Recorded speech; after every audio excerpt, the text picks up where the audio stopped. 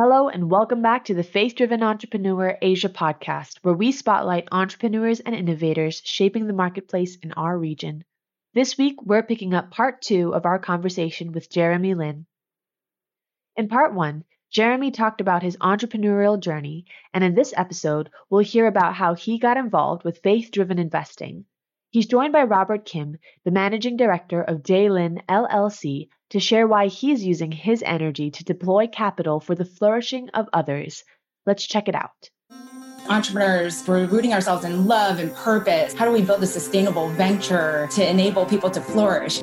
Any use of money is simply to serve this God on whom we are completely dependent. The only legacy that I care about is Jesus Christ. I don't care about my legacy. Jesus could kneel down and clean the feet of his disciples. If he can do that, he is God. Who are we? Entrepreneurship is changing Asia from within. Leaders across industries are taking up their God-given call to create. We are excited to highlight the many stories of what God is doing throughout our region. We will also feature entrepreneurs from around the world who have important things to say, no matter where they call home. Come for the content. Stay for the community. Welcome to Faith-Driven Entrepreneur. Hey everyone, all opinions expressed on this podcast, including the team and guests, are solely their opinions. Host and guests may maintain positions in the companies and securities discussed, and this podcast is for informational purposes only and should not be relied upon as specific investment advice for any individual or organization. Thanks for listening. Welcome to a special edition of the Faith-Driven Investor Podcast. This is one I've been looking forward to for a long time for lots of reasons. We've got Jeremy Lin in the house. We have Robert Kim, great friend of mine and great encouragement to the Faith-Driven Investor movement for a long time. And I have Wen with me. Wen and I have never done a Faith-Driven Investor Podcast together, but for those of you within the Faith-Driven Investor community, Wen is awesome. Wen is in Singapore. Wen is a regional coordinator for Faith-Driven Entrepreneur and Investor in Asia out of Singapore, and my co-host on Faith-Driven Entrepreneur Asia. Wen, good morning. Good evening. We do this all the time. Good evening, good morning. We're right on the other side of the world from each other. Yeah, most of the time it's on different days. And we also have Robert Kim. Before I introduce Jeremy, Robert and I have known each other since almost the week I moved to California 7.5 years ago. And he struck me as a person who he is, as somebody who completely gets this movement, a wealth advisor, somebody who has really thought through the theology and studied this about what is God doing as we look to steward investment assets. And you know, C.S. Lewis talks about friendship being when you meet somebody and you say, gosh, I thought I was the only person who fill in the blanks. Well, Robert is that type of person who really gets and leans into faith-driven investing. And he's got a special friendship and relationship with Jeremy and introduced us to Jeremy 3 or 4 years ago. But Robert, before we meet Jeremy, good morning. Morning. How you doing? Or good evening for That's right. Based in Korea right now. So. Yes. Yeah. And you're in Korea. So you just moved back to Korea, right? Yeah, 3 months ago. For those of you who can see this on video, which is not most of you, you can see that Robert has wasted no time in decorating his apartment. He's just getting right into the mission field. It's making it happen. We need to send him something. It's like some sort of like a movie poster or something, right? Okay, just a tip for anyone who's in a Zoom with Henry, he looks at every single thing in your background and he'll comment on it. Just like Robert's background that has nothing. So for the listeners, Henry's actually poking fun at Robert's blank. Yeah, next time you come over to Korea, bring some. I'll put it on my wall. Yeah, and we need to bring something for Jeremy too, because Jeremy's on Zoom right now, and Jeremy's maybe feeling a little self-conscious as well. Jeremy, good morning. Good morning, good evening. I'm definitely extremely self-conscious at this point, but I feel a little bit better because I'm in a hotel, and this is just a hotel room. I guess I can just, put this faith-driven entrepreneur book, right behind me and have it kind of be the beautiful wallpaper. There's never been a better wallpaper. Major props. So Jeremy, welcome to the Faith-Driven Investor Podcast. Prior to this episode, of course, we had a really, really great conversation with you and Patricia, faith-driven entrepreneurship, and your identity as a basketball player, your identity as a human, and your identity as a faith-driven entrepreneur are really one of the favorite episodes that I've ever done. You just got on the concept of identity, motive, joy, and gratitude, Sabbath rest, and that was awesome. I want to encourage our listeners to go back and listen to that. That was really special as we talked about Jeremy's career and journey through faith-driven entrepreneurship. And this conversation, as you may have gathered, we're going to be talking about investing and what does it look like to steward the investment capital that God has given us all. And then you in particular, as you've done this in partnership with Robert, as he sought to provide sound counsel to you, as you think about, again, storing that investment capital in a way that participates in the work that God is doing. So thank you for joining. I'm excited. Thanks for having me. And this is really cool, to be honest. I'm excited for this one as well. Cool. Okay. So as we start out, give us some backstory. So you're launched in the spotlight in 2011 in a big, big way, an incredible documentary called Linsanity. Maybe I'll just a personal anecdote on this. I guess it was 3 or 4 years ago when we met. The kids were just off of school. That morning, we watched the documentary Linsanity, and my boys were probably, 10, 12, 14 at the time. And then I got a chance to say, hey, guess who I'm having lunch with? Like the guy who was just in this documentary. And then we met and had this great lunch. And then you're just incredibly gracious with your time, and then spent time that evening with a group of faith-driven entrepreneurs sharing about identity. But it was all about this identity as you were thrust into the limelight as a really young person in 2011. And what followed from that is these big time $1 million contracts. God gave you a lot of success on that with different teams in the years that followed that. But when did you start viewing investing, the money that you were earning, when did you start viewing investing as a tool for impact? Yeah, this was definitely a journey as well. And I think, for a little bit of backstory, Robert Kim, before coming on, he's here, a part of JLIN LLC now, and we're able to start this capital initiative. But before that, he was with Caprock, and he was my financial advisor for Robert. How long? 8 years. Yeah. And I just remember, he saw the way that I was kind of going about my finances, and he would always kind of mention investing is a really powerful way to build God's kingdom, where you can really think about it. And for me, I was always so focused on philanthropy, and I always knew from a young age, philanthropic work, foundation work, this is where my heart is. This is what I'm going to do.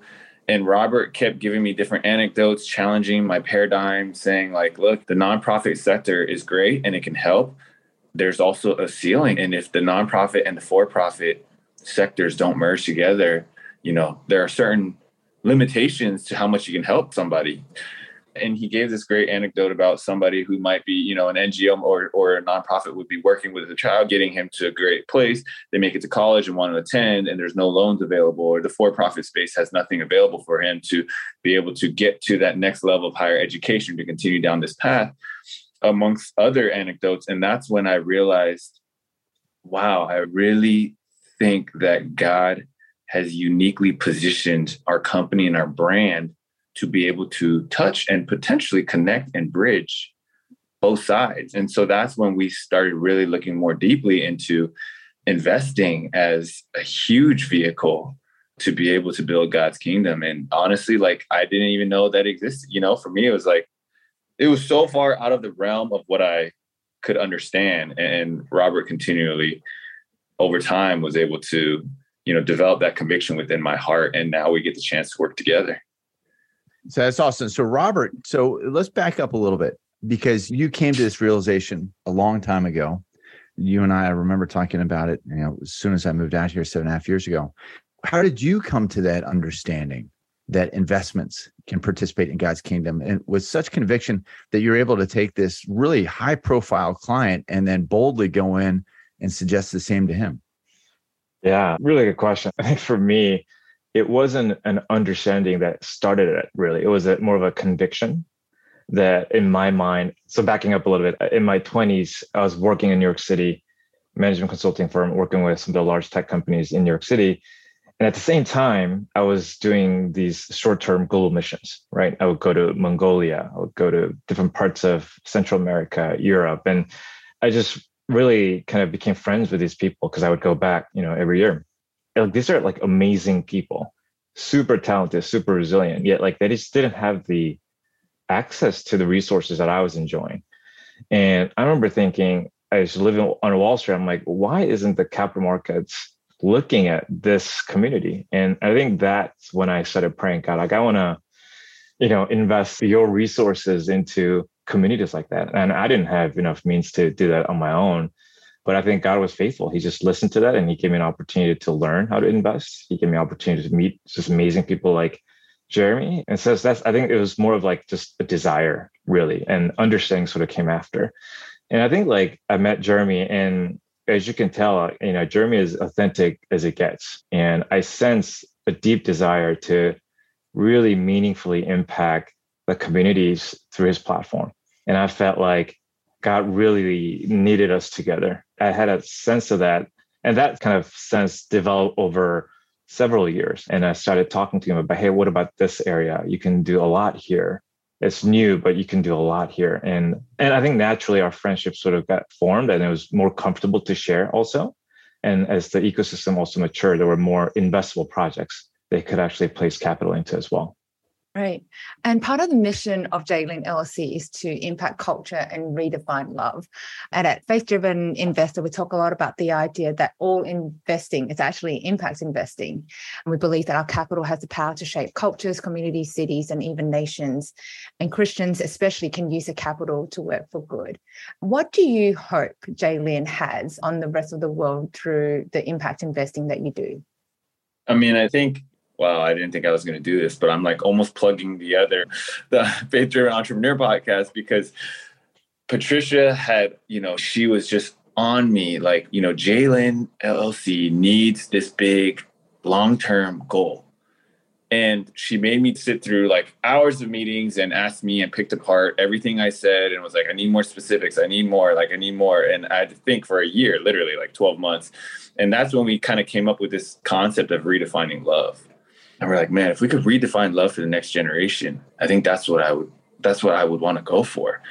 And it was just so divine because me and Patricia had talked about for so long, like we would love to work with Robert, but we don't want to poach. And so we never mentioned to Robert, for 4 years, we never mentioned anything. And then all of a sudden, Robert came to us and was like, hey, what did you think about this and this? And me and Patricia were like, oh my goodness, like what a divine, the whole how we even got here was just really amazing. And so I think, that's when we started on this concept of can we redefine love, and impact investing or investing in general is just one of those ways that we think we can do that. Can we start to view our investments, our wealth, our network, everything that within that realm, can we view that as an opportunity to redefine love, give the next generation more opportunities to be their fullest selves and to be able to do it in ways that are really like dignifying and humanizing for each individual person, not just the people that are being affected by the company, or the product or whatever that is, but also the founders, the employees, the fund managers, like everybody across the board. Can we approach it from a way where we're humanizing and really loving deeply on those people, as well as obviously bringing this new level of radical love through how we use our wealth or how we even view our wealth? And I think, Robert can go more into this because this is something that he is working a lot on right now and thinking a lot more on. But that is kind of the birth of it all. That's amazing. So you and Patricia work on this loftier, bigger purpose about why are we doing all this and what does success look like? And over the course of 12 months of going back and forth and her challenging you, you come up with something pretty ethereal. I mean, it's pretty big, like redefining love.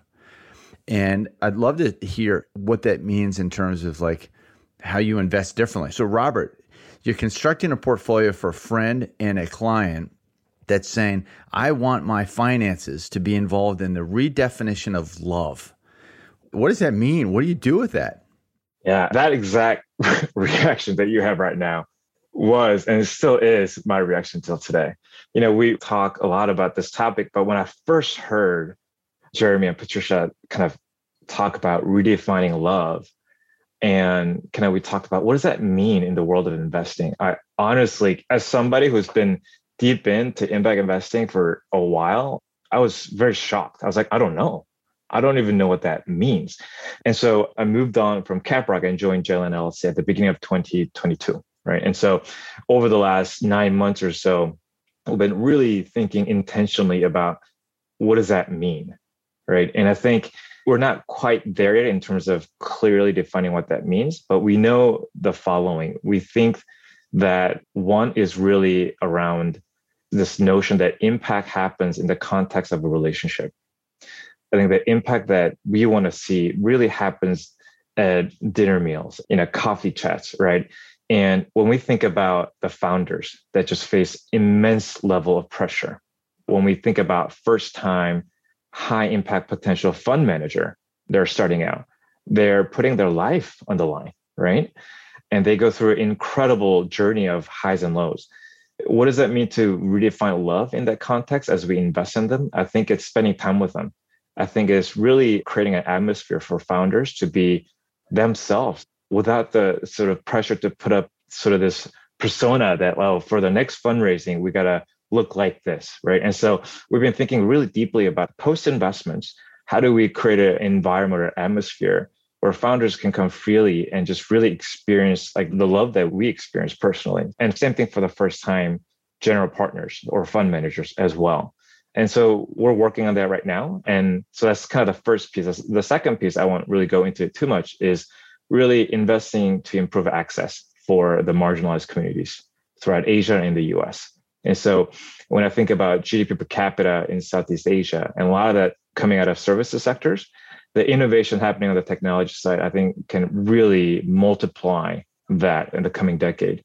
And I think the impact that can happen in the context of that growth is going to be pretty special. So we're pretty excited about that. So I would say like the relationship with the people we invest, how do we thoughtfully forge relationships, and then improving access through the technology and business models that we invest in.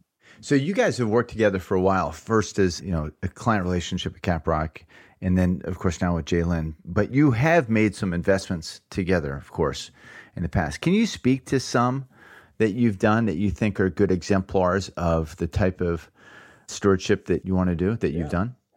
Yeah, definitely. The most recent one is a company called Ascent Funding. They're based in the US and they're in a education financing industry. So typically in the US and then also in Southeast Asia, if you want to get a student loan, really it depends on your parents' credit score, how wealthy your parents are. And I think what that does is it immediately excludes people, one, without parents, or people with parents without too much means or wealth. Because as students, you don't have a credit score. You just started to build credit. And so this company called Ascent Funding created in our mind, relatively new way to underwrite a loan based on the student's academic ability. And so they spent a lot of time understanding, the academic ability and therefore that student's ability to find a job post-graduation. And they really take a look at that sort of factor.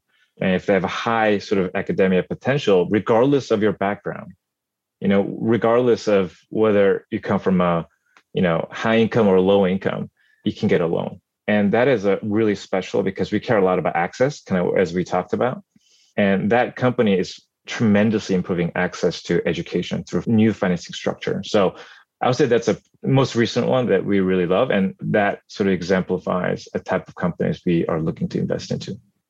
I'm going to ask Jeremy, earlier you were just talking about, like philanthropy and then really then moving along and doing impact investing. Is there a particular project or even issue that's really close to your heart that, you started out kind of doing philanthropic work and just through, talking to Robert and learning more that you kind of moved into looking at impact investing in that specific area?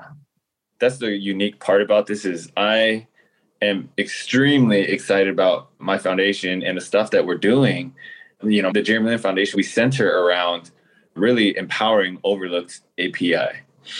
And then at the same time, when we think about investments and different things like that, we're looking at different companies that will also provide, and the thing that Robert will talk a lot about is access and mental health. I think those are two of the primary drivers that we're looking at.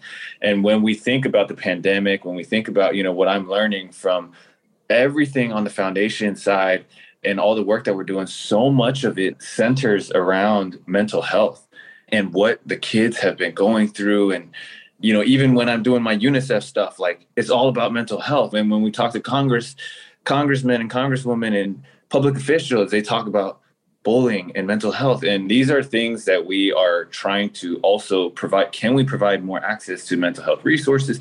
Can we invest in companies? Can we even approach the mental health of founders in a way that is, you know, able to help them get there? And I think that's something that's really unique is, you know, when I think about a great coach, he helps me. All of my great coaches in my life have helped me become better basketball players, but they haven't redefined love, right? Like the coaches that have really redefined love for me are the ones who became mentors and lifelong friends because they cared more than just the results and what I was able to bring, right? Like it wasn't just the profit or the numbers, or it was being willing to walk through life with me and being able to meet me in my highs and my lows and to be able to care about me outside of my performance on the court.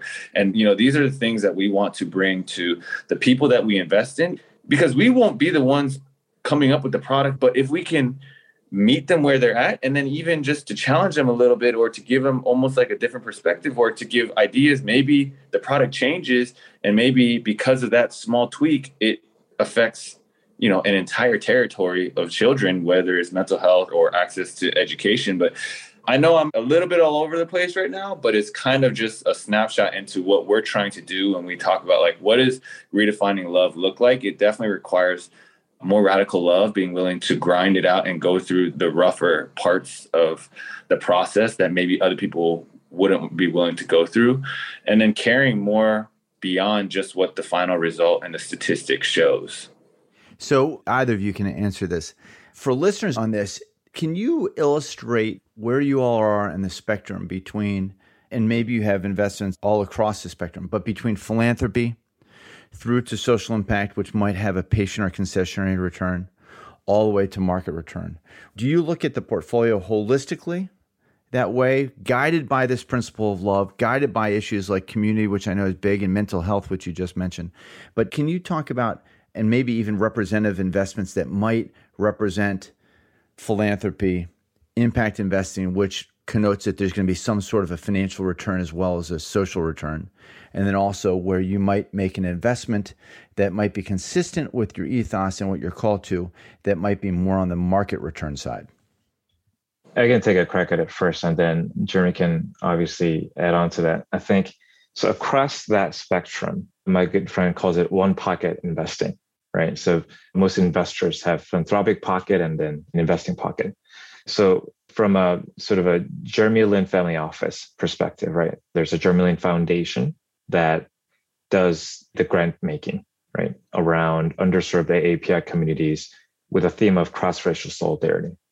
So we definitely have a focus there. Jeremy also does quite a bit of philanthropic activity, or has philanthropic activities over in Asia as well. And so we have that. We also have market rate sort of traditional investments and market rate impact investments. They're right in the middle of sort of what you laid out, Henry, of like the lower return impact investments, such as like program related investments, things like that. We have not done a ton of that there in sort of that middle category. So most of our impact investments have actually achieved market rate, whether that was a venture strategy or a real estate strategy or a private credit strategies. And so that's kind of been sort of how we've been positioning the overall. Can you do those? Can you do a real estate strategy? Can you do a private credit strategy in a way that is different than the way the world might invest in it, that's driven by your faith? And just drill into that a little bit. Yeah. So I think example always helps. So in real estate, we invest in a bunch of properties and it was affordable housing. So because it goes back to access, access to housing near the workplaces have a tremendous impact on the quality of life for the family and the kids. So we care a lot about affordable housing. So we invest in properties that are affordable to low to moderate income households, but driven out of our faith. And we're not, I'm sure there's more to be done. We're always learning, honestly. But one of the things we sought out to do is, can we serve the tenants a little bit more meaningfully, right? I totally get that they can live there at a lower rent rate, but what else do they need, right? Can we provide certain services at the properties around medical care, around budgeting, So what the property owner and the property management team did is they invited local churches and local nonprofits to deliver those services. So it was like, hey, free blood exam from 2 to 4 p.m. Or, hey, you can learn how to manage financials, learn how to do budgeting, come and learn at this sort of hallway, right? And for the kids, before the school week, they would have like donation, right? Coming from churches and other places. And you know that these churches, right? Local churches, like the big why of the reason they're doing this is to share the gospel. And so they don't explicitly say that to the property management teams, but that's the motive. And we try to scan, the local churches and local nonprofits. And so I think like driven out of our continue to seek out sort of like redefining what love means. I think there's no limit there, but one expression of it is always asking what else they need, what else can we do? And I think that's an example. And in terms of the financial return, it achieved what it was supposed to from when we were initially reviewing the opportunity. So this is market rate. So guided by your principles of loving on communities, this is actually an investment vehicle where you're actually able to get a market rate return. Correct. And when I say market rate for these types of properties. And I won't go into like the difference between sort of a market rate properties versus affordable housing, but within the category of the properties, definitely achieved what we expected. Jeremy, would you like to add to that? No, I think that's a great example. There was, even earlier, well, I'm not going to add too much onto it, but there's another company that we invested in a while back that also turned just plots of land into affordable housing, but then also targeted or tried to be more intentional about who we were renting out to, whether it was, widows or single parents or different, and so these are all different ways that I think maybe you could just view things a little bit differently beyond just what has been the status quo. So those are just small examples of what we try to, target, I guess. Well, I'm super excited that Robert's out here in Asia. And I know even before Robert moved over, we just started chatting about the impact investment scene here and the kind of projects and the people that are on the ground working. So really glad to, Jeremy, you're out in Asia as well. So just really glad to have you guys doing the work over here. I'm really looking forward to see what it looks like I know Robert's coming to Singapore and we're meeting a bunch of people together as well, just exchanging stories and learning from each other. So really exciting days ahead. But usually part of the episode, we do this like rapid fire round. So I ask a question, something light. You got 30 seconds to answer.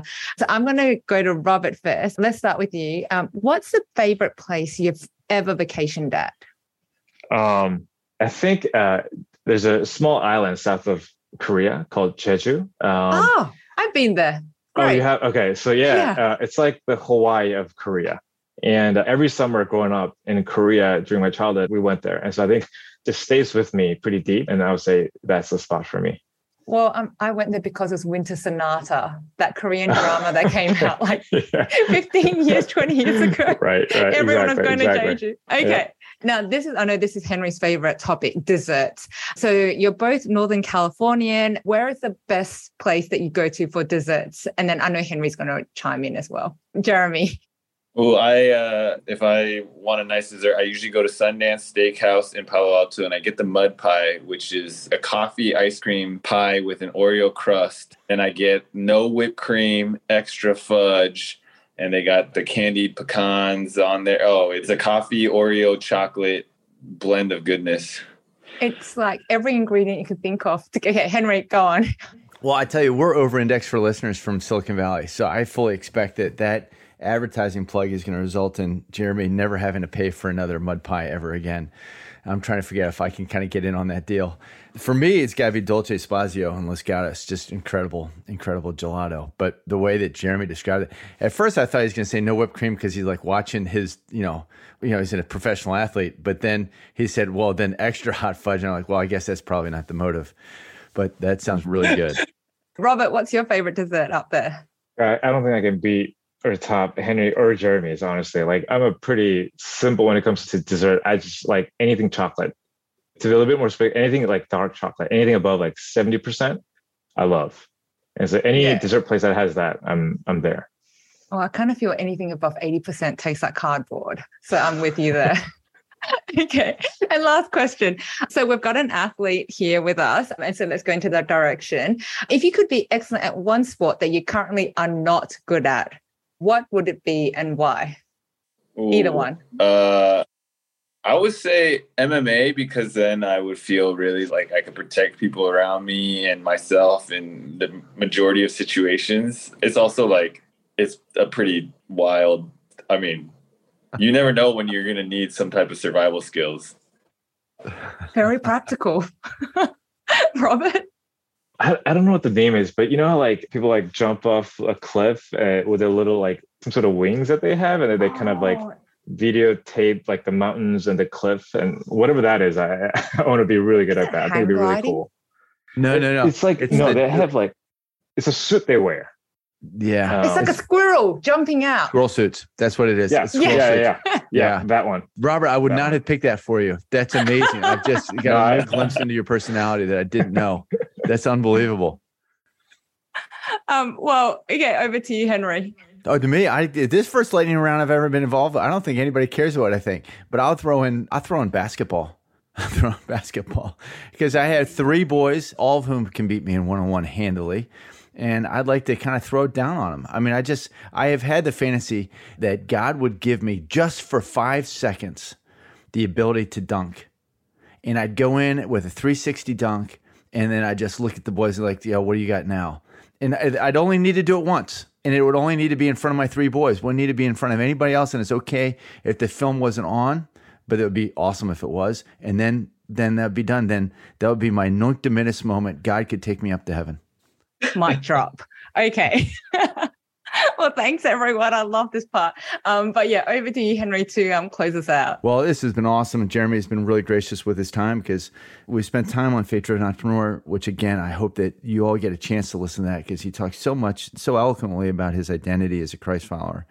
But we finish out every one of our episodes across Faith Driven Entrepreneur and all the different regions. We've got Africa now, Asia, and the global podcast. And then, of course, FDI, with endeavoring to understand what God is speaking to our guest about through his word. And it doesn't need to be this morning necessarily. It can be within the last week or last month.